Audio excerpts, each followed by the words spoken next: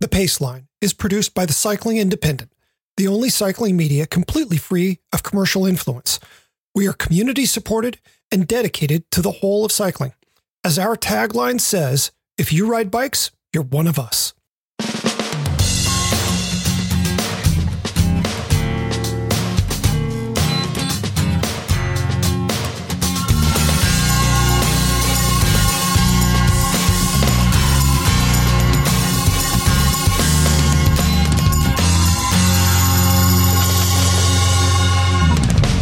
From the Cycling Independent, this is The Paceline, the podcast on two wheels. I'm Patrick Brady, and with me is my co-host, John Lewis.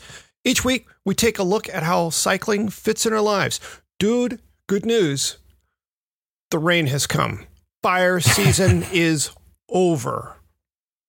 You can cease worrying about burning alive, which has to be one of the worst ways to die. Yeah.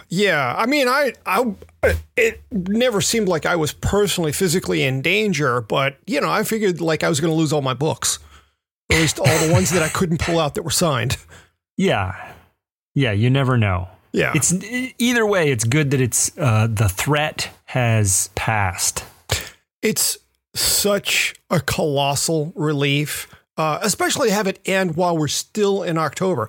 Because, I mean, there have been years where we entered November and it's like, it ought to be ending any day now. It's over. You realize once it starts raining like that, what a background stressor it is, right? Like you're not aware that you're walking around with it all the time. But then once it's gone, you're like, oh, I guess that was eating psycho-emotional brain space. Well, so I'll say it's not, it's a little different than that. Every time it gets really hot and every time the wind blows, it's like the iceberg that suddenly pops up above the surface, the dorsal fin of the shark. Every time it gets hot and the wind blows, do you mean like daily? No, I mean like August. No, you have waves of heat. Yes, I got you. Yeah. So, can I just observe? You sound really good today.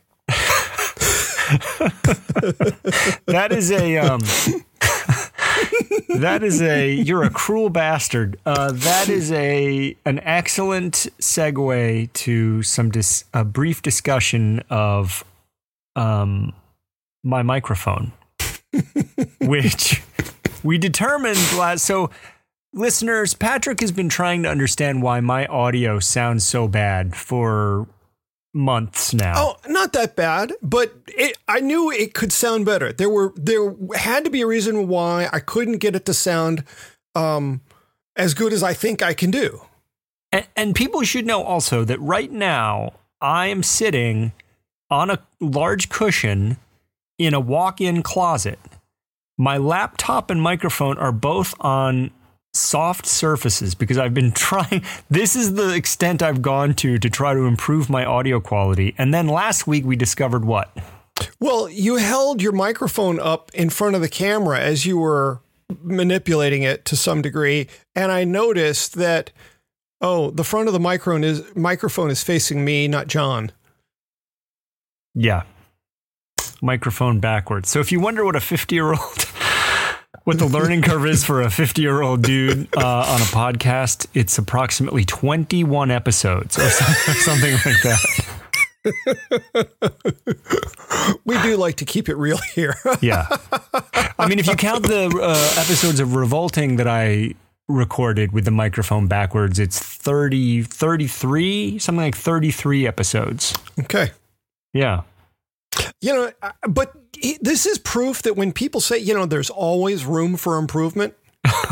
Yeah, you didn't have to convince me. All right. I live with me every day. Anyway, yeah. Right. Yes. Okay, so where are you taking us today? What's your pull?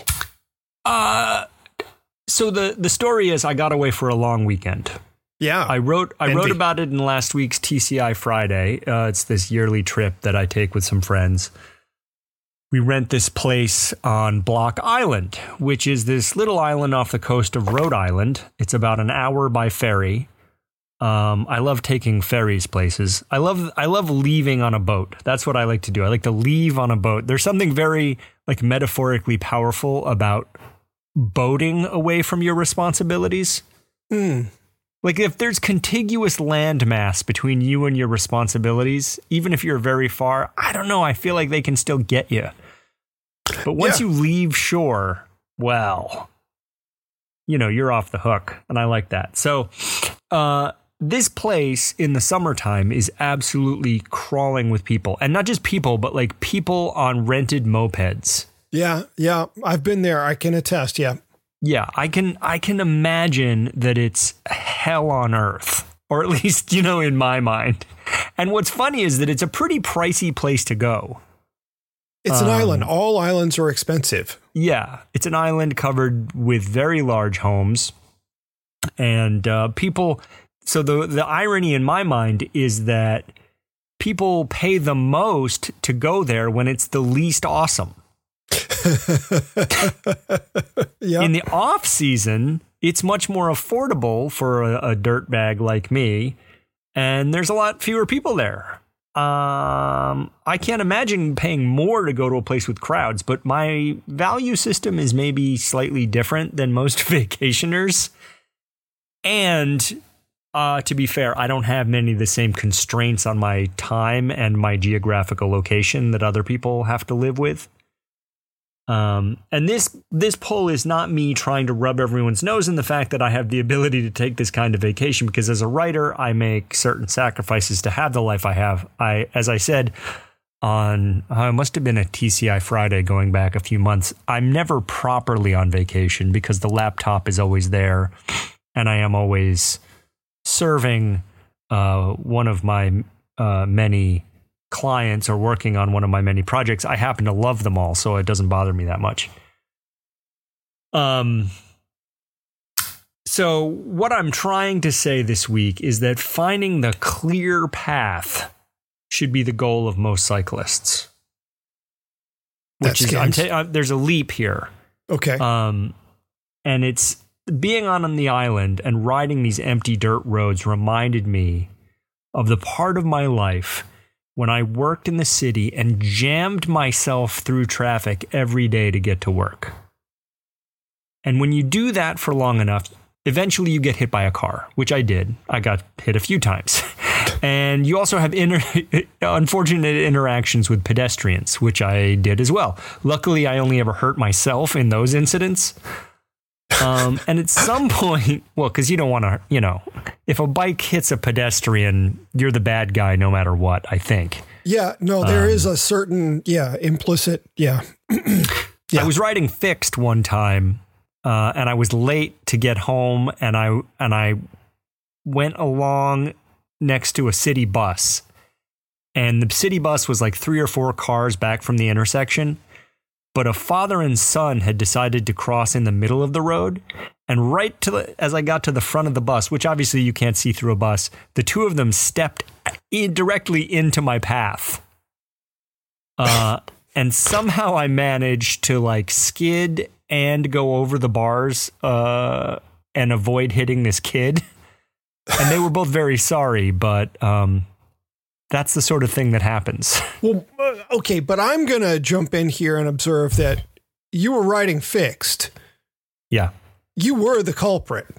Yes, that's right. Yeah. Yeah. This is what I'm saying. You're the bad guy. Well, but had you been on something with a freewheel, I think brakes, I still would have gone over the bars. Maybe, but you would not have been the villain. Oh. Well, maybe you're right. As we say sometimes here in Boston, irregardless. At some point, I had this realization that I would enjoy my daily ride a hell of a lot more if I chose the path less traveled. It's only right that I should cite Frost as a New Englander, right? I started taking the long way, and the long way has all these benefits that I wasn't thinking about when I was operating with a more A to B mindset. And when, honestly, I just felt entitled to my space on the road. An entitlement, I'll add, that no one else recognized. Yep. So here's what you get. You get safer, for one. You see a lot of stuff you wouldn't see otherwise. For example, I started commuting down the river into the city after maybe the second time I got hit by a car. So I started riding down the river. There's a fantastic park that ribbons along the Charles River in Boston. And especially winter, spring, and fall, it's less crowded, and the bird life alone makes spinning down that way really worthwhile and relaxing. It's a nice way to begin and end your day. You get more miles from going the long way and going out of your way, which is seldom a bad thing. I can always use miles. And you get the mind space to think your own thoughts instead of always playing defense. Instead of like plugging into the stress of a crowded space. And this is sort of the connection between going away to this vacation island at a time when no one else is there and, you know, finding the paths on your bike where people aren't, even if it takes you longer, even if it's out of your way, even all of those things. So, and I take a similar approach to mountain biking. I go to the more popular spots, and they're popular for a reason. I go to because they're great. I go at dawn. And that little sacrifice of like getting up a little earlier makes a huge difference to my experience of the place. None of this is revolutionary.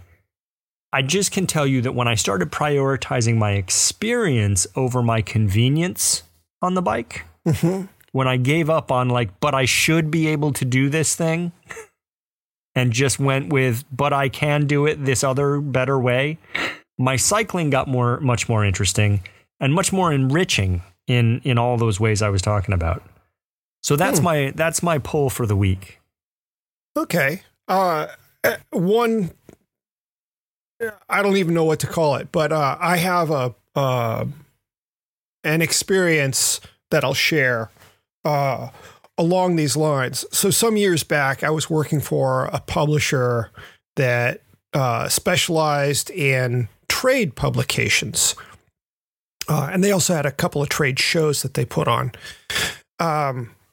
And they wanted everyone in the office pretty early. So a lot of times I couldn't do my traditional group rides in the morning.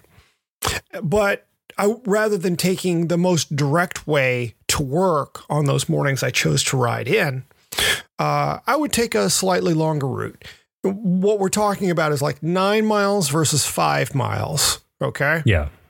Almost double. Yeah. And it was kind of like, you know, it was the obvious, less direct route. To come up with anything longer was going to start to require some real, you know, weird path creation and whatnot, route creation. So one morning, the son of the company founder is there, and he was like group director of a dozen magazines or so. And, you know, this is a guy who'd grown up with a father who was never around, and then suddenly he goes to work for the father, and now they're just raking it in, and he drives, you know, I think every vehicle he owned was from Mercedes. And he owned multiple vehicles just for his own use. So, you know, successful guy, right? He looked at me one morning. He's like, you know, how far is the commute? And not thinking and just going to my natural mode of comedy, I said, not far enough. And the look on his face suggested that had anyone not seen the previous 5 seconds up to that expression on his face, you'd think I'd have punched him. And the backpedaling, I was not on a fixie. The backpedaling necessary to get myself extricated from that situation took the better part of a minute. It was a lot of explaining, a lot of very fast talking, because I honestly thought he was going to fire me. It was like, well, I'm glad you don't work there anymore. It sounds pretty, Oh, that place was so uptight. Oh my gosh. Yeah. And it was funny because they really didn't like creativity. I was a fish in the middle of the Mojave there. It was not a good situation. I can relate to that. I worked in educational publishing for a decade, and part of the reason I was able to stick at it so long despite being who I am, is that they would tolerate me showing up for meetings splattered in mud. All right. But if that hadn't been tolerated, I would have had a hard time, because it's not really, when you ride through the winter in Boston, it's not really optional. Yeah. There was an occasion when I had to go get a physical, and they actually did a stress test on me, and I brought a trainer and I brought my bike, and so we got to do it in a little different sort of way. Well, when I got back to the office later that afternoon, and you could see that I had been sweaty at some point during my absence, I didn't have any specific words other than suspicion for the way I was being viewed. I think that my boss didn't actually believe I'd been to the doctor. What sort of a man would pursue sweaty activities? During the middle of the workday. Right. Why would I lie about going to the doctor when I really was just going out for a ride? Why would I take that approach? Right. Yeah. And it was so strange. And that, like, the whole next week was uncomfortable. Yeah. Anyway, I hear these stories and I just think, wow, having a job is overrated. We say to a bunch of employed people. Yeah. We are not advocating anyone change their circumstance. Really, we allege that we're only here to encourage people to write more. Yeah. Taking the longer route. I'm advocating it, but take my advice. Are we each other's boss? We are co-bosses. Oh, co-bosses. Yeah, I answer to you and me. Yeah, that sounds right. Because that gives me an opportunity to be falling short in someone's eyes at all times. That's right. I'm not writing a review for you. I'm not writing your employee review. You're going to have to do that yourself. You might want to revive that. I'll proofread it after. That sounds good. All right.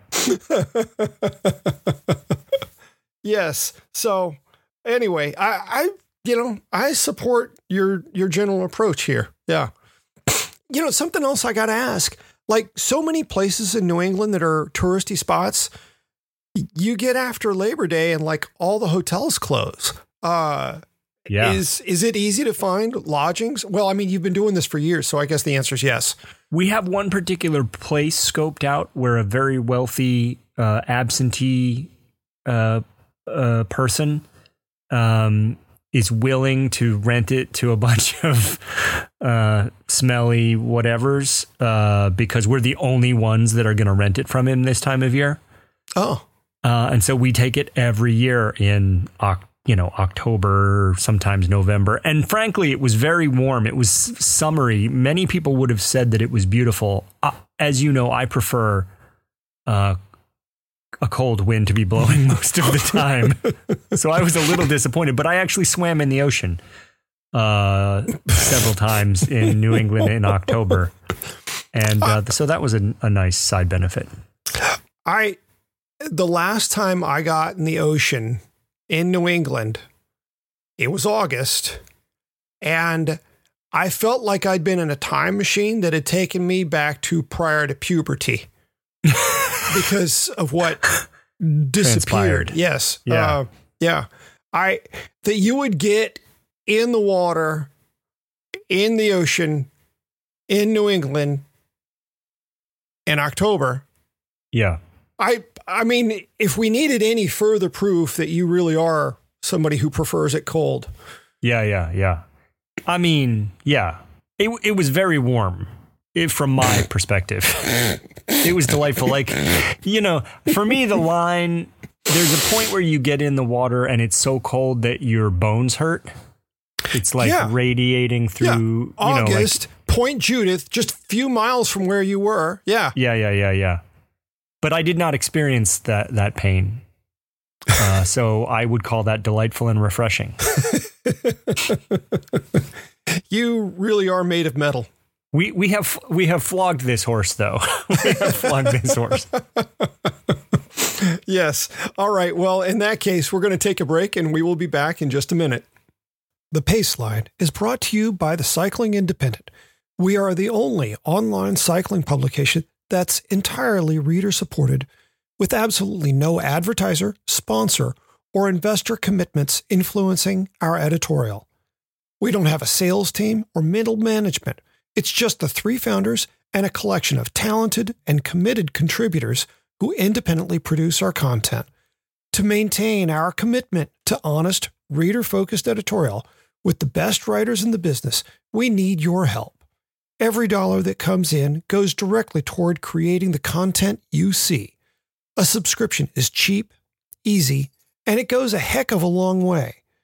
Just go to cyclingindependent.com, click on Support TCI, and choose your level. Thanks for listening. Okay, we're back with the Paceline, the podcast on two wheels. Time for your poll, Patrick. What do you got? So we're going to begin with a little peek behind the curtain this week. And what passes for... Yes, beware. Abandon all hope, all ye who enter. In what passes for spare time, which is to say between the hours of 9 p.m. and 7 a.m., the margins of my day, I'm working on a novel. It concerns a rock band that makes it big for all of the wrong reasons. It borrows quite liberally from my own past in rock bands. And as a result, I've been thinking a lot about what my life was like as a musician. For reasons that I cannot explain, I flashed back on a conversation I had with another drummer, and this would have been like 1985 or something, who told me how helpful it was to his playing to take a break for 2 weeks. Didn't pick up a drumstick for 14 days. And back then, I played like I rode daily and at least an hour. It's no exaggeration to say that when I was playing professionally, I was putting in 18 to 24 hours a week, just in practice. That's not even like band gigs. So much like my biggest training weeks I ever had as a writer. So taking a 2-week break seemed less like a vacation than it did a question of just how long I might get along without oxygen. When he returned to his kit, the staleness that had made his playing so frustrating coming up to that break was gone. Not only that, but he was playing new licks and heard certain figures correctly so that he could play them, correctly without needing to rehearse them. And some of this goes to, the assimilation that you do in your downtime. So there's real neuroscience here. But that got me to thinking about my writing. Now, currently, I can't recall the last time I took a week off and just didn't worry at all about writing. I can't. And this season hasn't gone anything like I had hoped.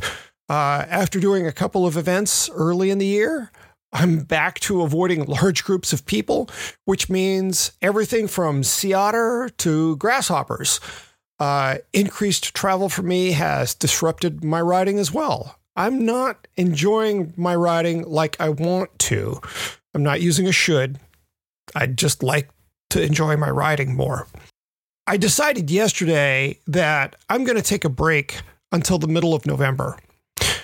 What that means is that I'll allow myself a ride when it suits me, but I'm not going to look at the clock at 3 p.m. on a weekday and think, oh, I better get changed. I think of it as a writing reboot. For the next few weeks, I'm going to take that time I'd ordinarily be writing and work on my manuscript. And that seems like a smarter trade, given how well the writing has not been going and how well the writing is going.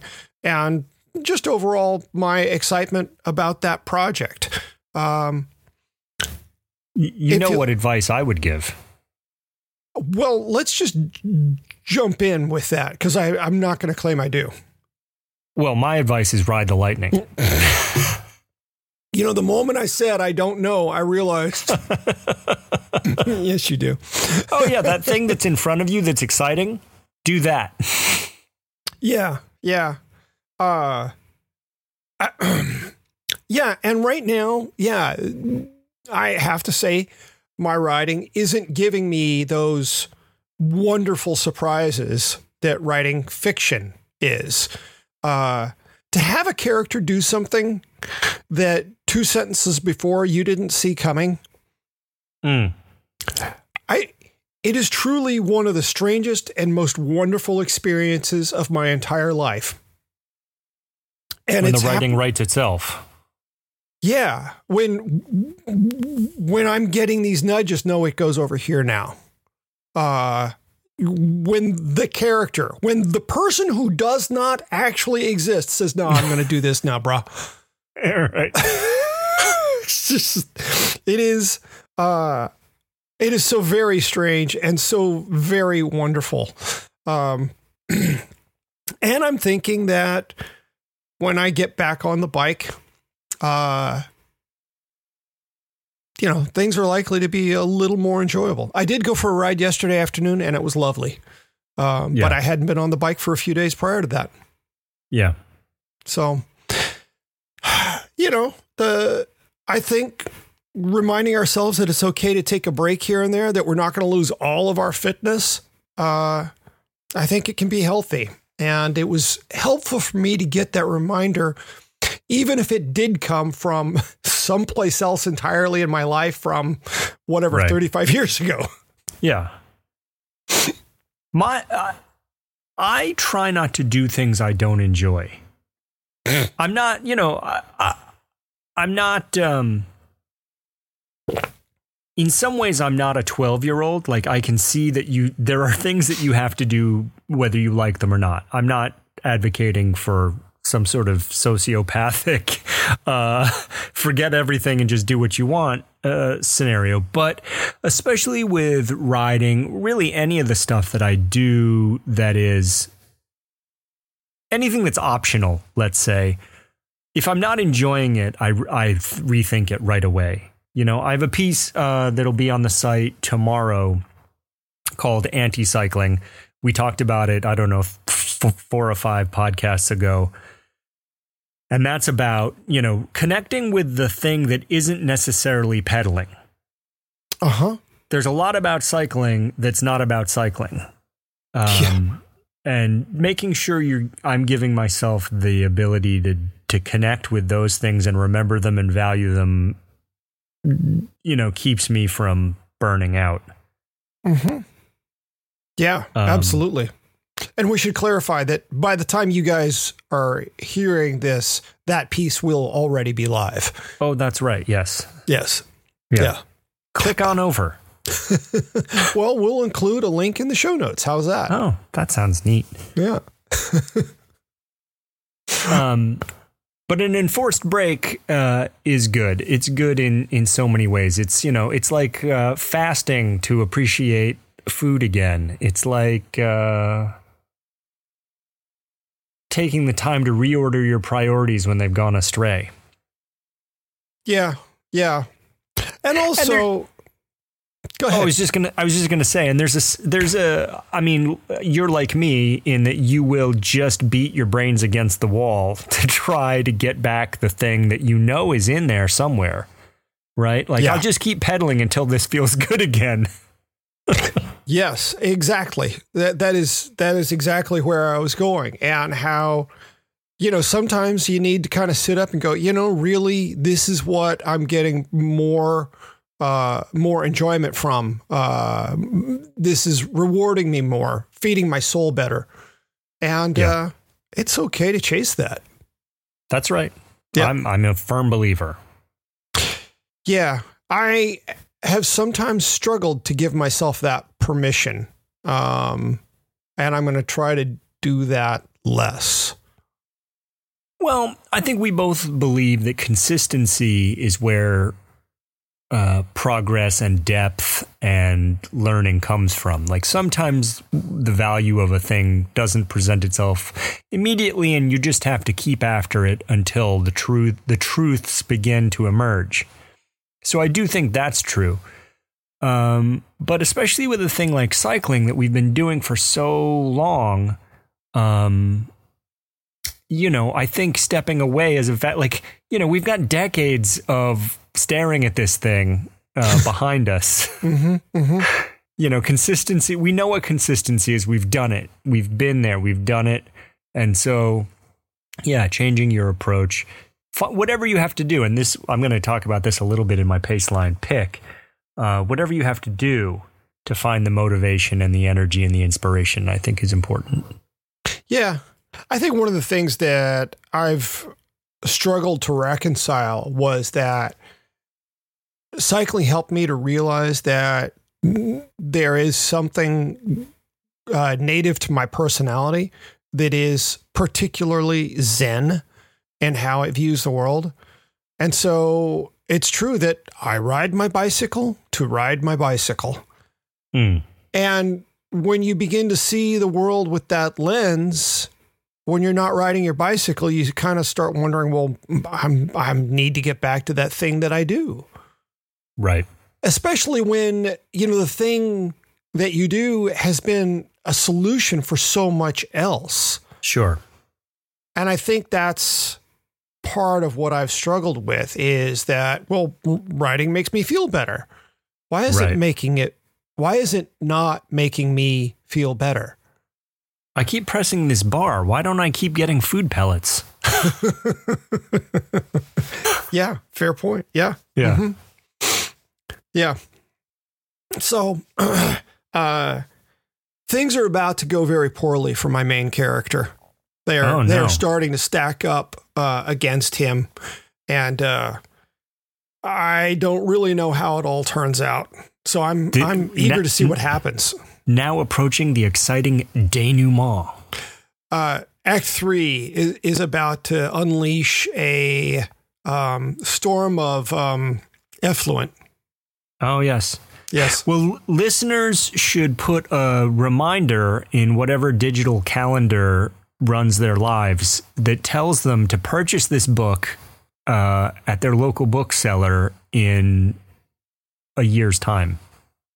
That would be pretty flippin' awesome. Wouldn't it? Yeah. I mean, if I can just get an agent to talk to me right now, don't go there. We're busy manifesting your success. Okay. Don't discount. All right. Dreaming's for free, man.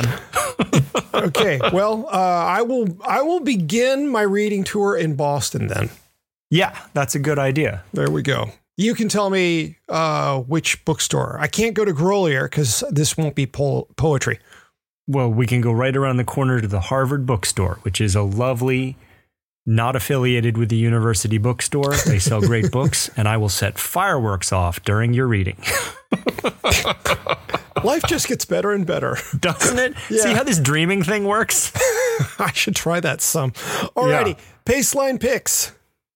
Paceline pick. This week I'm picking YouTube and Vimeo. All right. This is not a paid advertisement for either of those services unless someone at one of those companies wants to break me off a check. In which case, hit me up at robot@cyclingindependent.com. I hesitate to even mention YouTube because there's such a dominant Goliath of media evil that pays their content providers in sawdust and empty wishes. But as someone who has been riding bikes for decades, as I said a moment ago, writing about them, thinking about them, etc., moving them out of the way to do laundry, I put a premium on motivation and also on novelty. Some listeners may have noticed Friday video features we've started doing lately, and this is really just sharing some of the magical bike stuff that's out there in video form. And I think there are 3 obvious benefits to doing this. The first one is entertainment. You're only listening to this podcast for entertainment. God knows you're not learning anything. I don't know why. I am. I don't know why watching someone do an activity that I have done my whole life is still entertaining to me, but it is.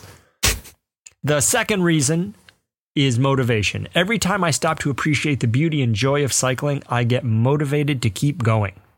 Mm-hmm. And third, and this is maybe a synthesis of the first two, I actually learn things. I love trials riding, for example. even though I've never really done it except for messing around on mountain bikes. But you can learn so much about bike handling by watching trials riders and even BMX. So I end up incorporating that into my mountain biking and even on the road and gravel bike sometimes.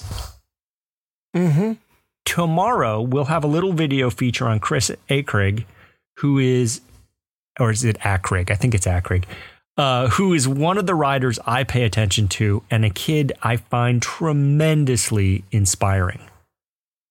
So this pick is just to encourage people to get out there and look at what other people are doing. If you have really mind-blowing stuff that you've seen, stick it in the comments. We'll consider sharing it. I can't get enough of this stuff. Stevel sometimes is like... he must be a gold mine. He is a gold mine, but he also gets a lot of stuff for, like, we throw in a lot of videos back and forth. Some of it not fit for human consumption, but I'll leave that to another podcast. So that's me for today. What's your pick? My pick today is American Classic. Now, they are probably best known for making hubs, but they recently introduced, get ready for it, a whole line of tires. I was about to say that's a slick move. See what I did there? Honest to goodness, because this company is so established and I've known the brand for so long, like clear back to the 1980s. When I got this press release, I don't think I've ever gotten a press release from a company with such an established reputation that surprised me more than this. I should hasten to add, this is not a full review, but I was able to ask around and find out who was producing the tires for them. And it's a factory known for doing other very high quality tires overseas. American Classic's offering 8 different tires, 3 road and 5 gravel. And the different designs range from a slick, for road use, to a big knob bruiser for gravel bikes. And the progression of designs from smooth to knobby is pretty easy to grok. I've certainly looked at some tire lines and would this tire be better or maybe this is the better. Right. These, you look at them and they get progressively more knobby as they go. It's visually the most logical progression of tires that I think I've ever seen from a company. And this is American Classic, who has never done tires before. Now, another thing they did was, because there are so many gravel tires in the 32 to 38 millimeter wide range, American Classic's approach has been to go big. And I don't mean that in some mythic sense. I mean, quite literally big. Each of their 5 gravel tires comes in 3 sizes and 3 sizes only. 700 by 40 millimeters, 700 by 50 millimeters, and 650B by 47 millimeters. Yeah. 700 by 50. So if you want to do some very rugged loaded bike packing on dirt roads, they have a tire for you. Trust me. American Classic has done something else that surprised me. They offer a 2-year warranty on their tires, which is unheard of. Tire warranty? Well, okay. So 1-year warranties on tires are really way common. Just nobody ever really takes advantage of them because we know, rubber. I had never thought of it. Yeah. So a 1-year warranty is really normal. And it's a very standard, materials and workmanship warranty. But again, normally the warranty for a tire is only 1 year. American Classic went 2 years. That's not even their best, most significant move. They also offer what they call their road hazard replacement policy, which offers a 50% off one tire once in the event that someone cuts or tears a tire to the degree that it no longer holds air. The tires are all tubeless ready and feature a lightweight bead-to-bead puncture and tear-resistant belt, as well as microfiber composite tread compound. Best of all, the road tires retail for $30 at retail. Yep. And the gravel tires, okay, take a guess. I don't know what to say. Those are wholesales. $35. How much are the for a gravel tires? $35. Holy smokes. Yeah. I've got 2 different tires from them right now. Literally cannot wait. I'm going to have to, but I can't wait to get these on some wheels. I love the designs. They just look like tires that are very well suited to the riding I do.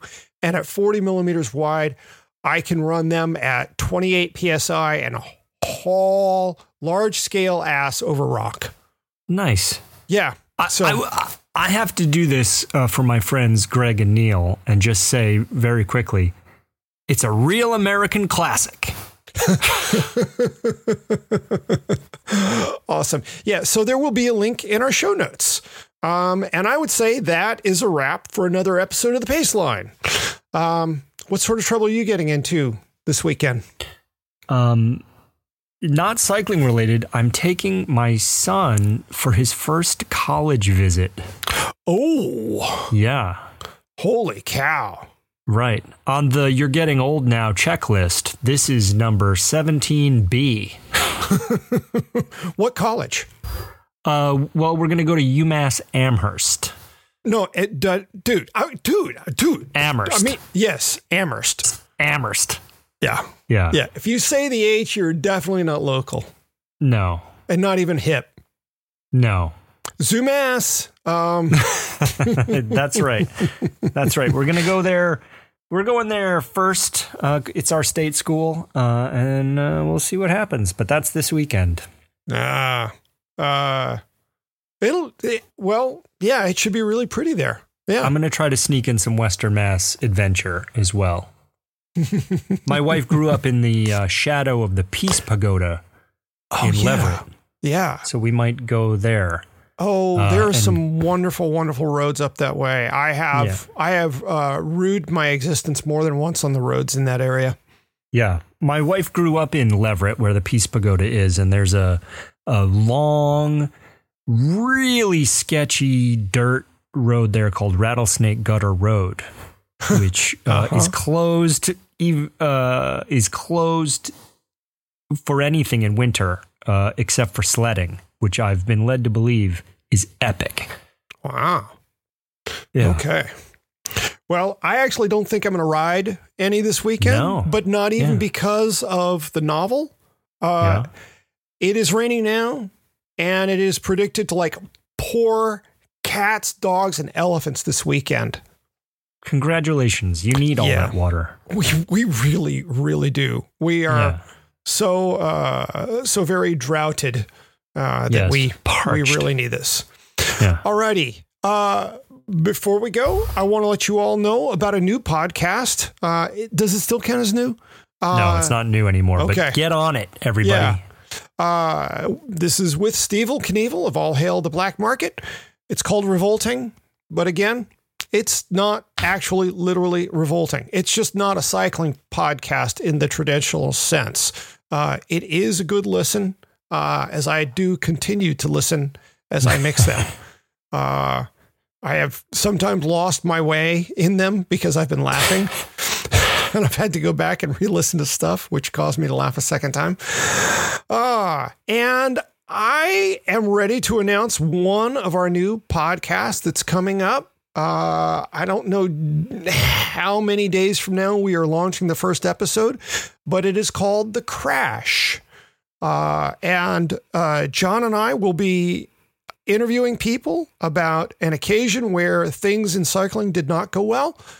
But rather than focusing on gore or anything else that might make it an unpleasant listen, we're talking to people about lessons learned and silver linings that happened as a result of these incidents.